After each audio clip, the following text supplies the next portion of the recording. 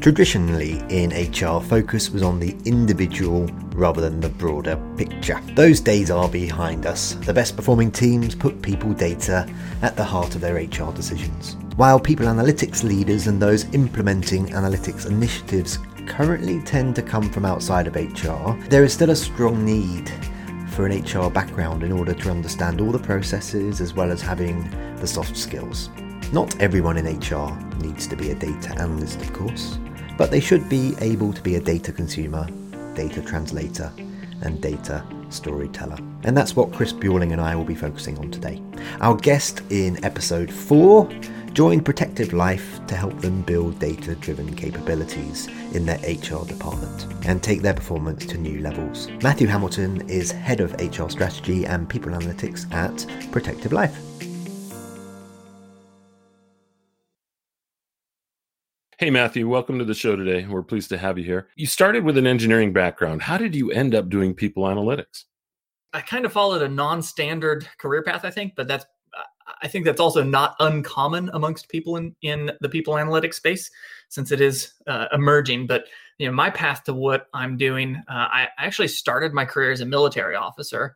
I flew helicopters in the Army for several years, and ended up getting out of the service and went back to grad school. And then I kind of floated between and worked in project management and aerospace and software, and ultimately found my way into the HR realm via the military background. I found my way into working for a Fortune 500 bank in the leadership development function, leveraging that military leadership experience. And then because I had an engineering degree, I got tapped internally to start building out the analytics capabilities within HR. It's sort of a joke, but not too far from the truth, that the conversation essentially said, well, you understand math and a lot of HR folks struggle with math, so come figure this out. So I did that for a few years, building out the people analytics capability in the bank, and then ultimately got recruited away to come to Protective Life. And it's kind of funny. If we had talked about 8 years ago, I would have swore to you that I would never work in HR, I'd never work for a bank, and I'd never work for an insurance company. And now I've checked off all 3 of those blocks to lead me to where I am today. Hey, Matthew, you've spoken about the growing need for a shared language across HR. As part of that, why do you think it's important for HR to have data-driven and analytical skills? The importance, I think, for HR professionals to be data-driven, to have some level of analytical skills. Not that we expect all HR professionals to be analysts, if you will, but I think it's important because of the nature of how HR has shifted. So if you think back, years or really decades ago, HR was a lot more focused on, acquiring in mass amounts of talent. Think, early, in mass production, and then a lot of focus on compliance-oriented things, a lot of focus on labor relations, but it evolved to where the idea of HR being the strategic partner to the business. And to me, at least, one sort of implied part of being strategic is that you have to come to the conversation with facts, data-based facts, so that you're not bringing just opinion into a conversation, just opinion and experience, but you're bringing actual factual information. And so that, I think, has really pushed the impetus for HR as an organization to be data-driven, to be fact-based, so that we can truly be strategic in how we're advising the business. Think, business leaders, they're used to consuming data on all kinds of things and how they run their business operations. So, why not for people also? And then sort of the importance for the individual in HR to be analytical and data driven there's lots of different research out there. One that I go back to is research that was done by Josh Bersin initially, where they were able to show the analytical or the data literacy competencies of all HR professionals, not just an analytics team within HR, but all HR professionals in an organization, had the biggest correlation to being the most mature organizations in terms of using that data. And if you think about it, if your analytics team within HR can create some great analytically driven insights, but the rest of the HR team doesn't have that data literacy to be able to understand and consume that, then ultimately you're going to have a challenge actually putting any of those insights to use. So that's why I think it's important that all HR professionals have some level of data-driven or analytical skills. Well, that's brilliant. That's really fun. My mind has just been racing with everything you've been saying there because it's so exciting. Let me ask you a question, because I love how you started out in the earlier question saying, you understand math, HR people don't normally, and you kind of just back that up with the study that you referenced for that. So quick question for you here, kind of a coin flip moment. Do you believe data analysis skills are more important than traditional HR knowledge? So as the analytics guy in HR answering this, might give you a counterintuitive answer, but I'd actually say, no, they're not more important than traditional HR knowledge. What I think is actually important is to have both, or just have some degree of both, as much as we can in ourselves as individual HR practitioners, but then especially within your HR team, within the broader HR organization. And I'll give you an example. I actually wrote an article on LinkedIn recently about this, but using an example that I've used with the teams that I work with for years now. What I do is when I'm working with the teams, I will put up, or what I'll do is I'll tell them, I'm going to show you an image. I'm going to show you a picture, and I want you to write down just the one word that comes to mind to describe what you're seeing, and 1 or 2 words. And so then I put an image up, and it's this beautiful picture of I don't know what kind, but redwood trees, some kind of trees, sunlit, shining through them. And then I kind of give the description of the history of HR. But what I ultimately lead to talk with them about this is about 60% of the time people write down tree or trees.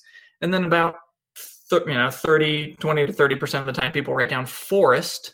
And then you have those 10% of people who write down something completely different. But what I use that as a vehicle to talk about is the mindset of people in HR when the ones who say tree or trees, they tend to be the kind of people who focus on the individual. The kind of person who answers forest tends to be the kind of person who focuses on the big picture of things, looking at aggregate at big patterns and trends, but not overly focused on the individual.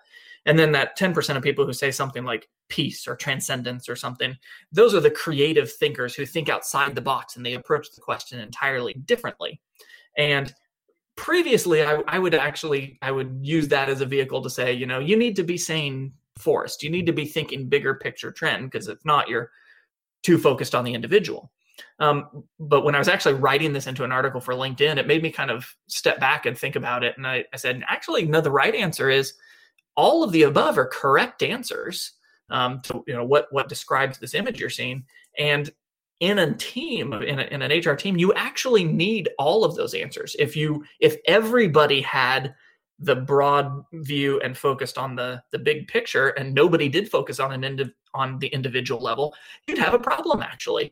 If you didn't have those 10% of people who gave you out of the box crazy answers, you're not going to ever have creative solutions to anything because everybody's thinking inside the box.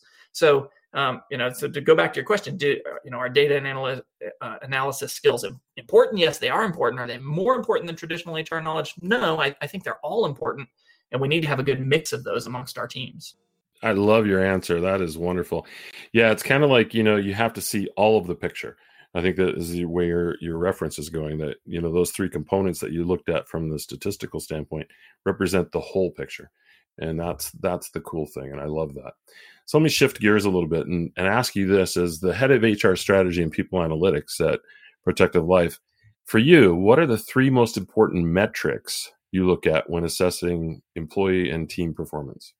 Yeah, so that's a very broad question, right? There's a lot of things we can look at. What I would say is, beyond just me and my company, I would say for any HR leader or HR analytics leader, what are the things they should be looking at? And the answer is really, it depends. It depends on what's your business, what's your strategy, what's going on right now, right? The most important metrics, they shouldn't stay the same over time. They should evolve as the situation's changing. Obviously, right now with being everything impacts because of COVID, the things that we should be paying attention to for team performance probably are different than what they were pre-pandemic. So that they need to evolve. So I'll kind of answer this from, what are 3 things that I'm really paying attention to right now? But, if a listener's listening to this, 3 months after we've recorded, they may be different by that point. But some of the things I'm paying attention to right now is retention, but particularly the resignation rate that people are leaving the company at, and particularly I'm focused on our high and mid performers. So basically our employees who are stellar performers, and then our solid bedrock of employees. We probably not dissimilar to other companies have seen that resignation rate depressed because of the pandemic. The job market's kind of froze up a lot. But now that vaccines are getting out and things are in, more or less in different places, but are starting to move towards returning to normal. I wouldn't say they're back to normal yet. People are expecting job mobility, and you can find this in the press. I saw a recent article on CNBC said 1 in 4 workers is planning to quit their job or thinking about quitting their job after the pandemic.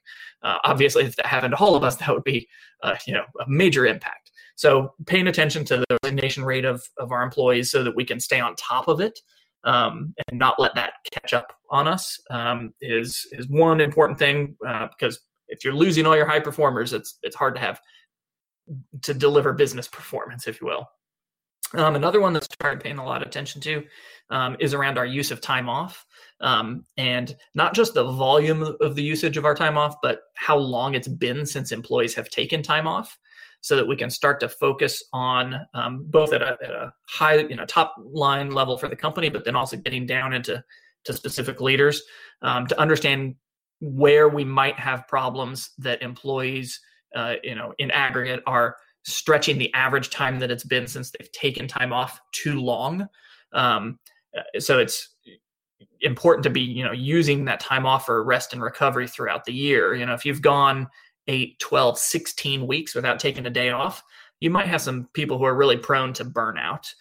So we're trying to focus both at the organizational level, but then also at the individual level to find where we have either teams where there may be a systemic problem with people not taking enough time off, or individuals where individuals have stretched it out too long, and their manager may need to have a conversation with them to say, you need to take a day off and relax. And then I guess the third one that is pretty broad that we're focusing a lot on is in the diversity and inclusion space.